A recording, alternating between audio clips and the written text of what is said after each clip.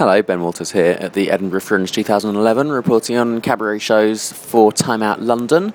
I've just come out of my Judy journals, Rachel Dewhas's show, taking inspiration from Judy Garland. It's a fairly classical cabaret set of Judy Garland's famous numbers, from Sing With My Heartstrings to Smile to other sort of Judy Garland perennials.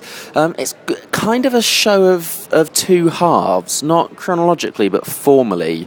In terms of the singing, I think Rachel Dewhas has a fantastic voice, very clear, quite a lot of vibrato, but very emotional, very meaningful, very moving, and she brings a depth and a power to the songs that's impressive for such familiar material. If anything, she could let herself go a bit more, I think. I think she sort of has more power in reserve than she's necessarily using.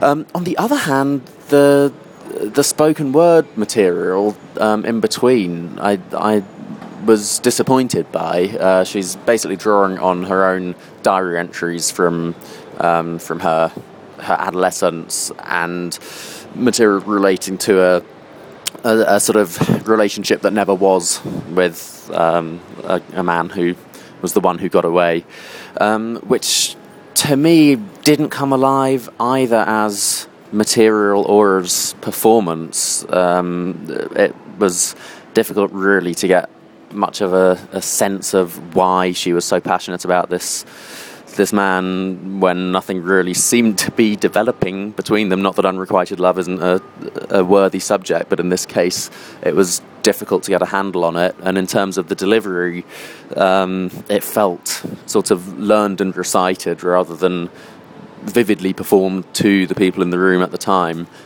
which I think is a shame given how strong the voice and the music are. And that in a way is the main thing, and I think it's better perhaps to have it that way than the other way around. But yeah, so for music, well worth checking out if you're interested in seeing very strong renditions of Judy Garland songs, but for the storytelling, not so much for me.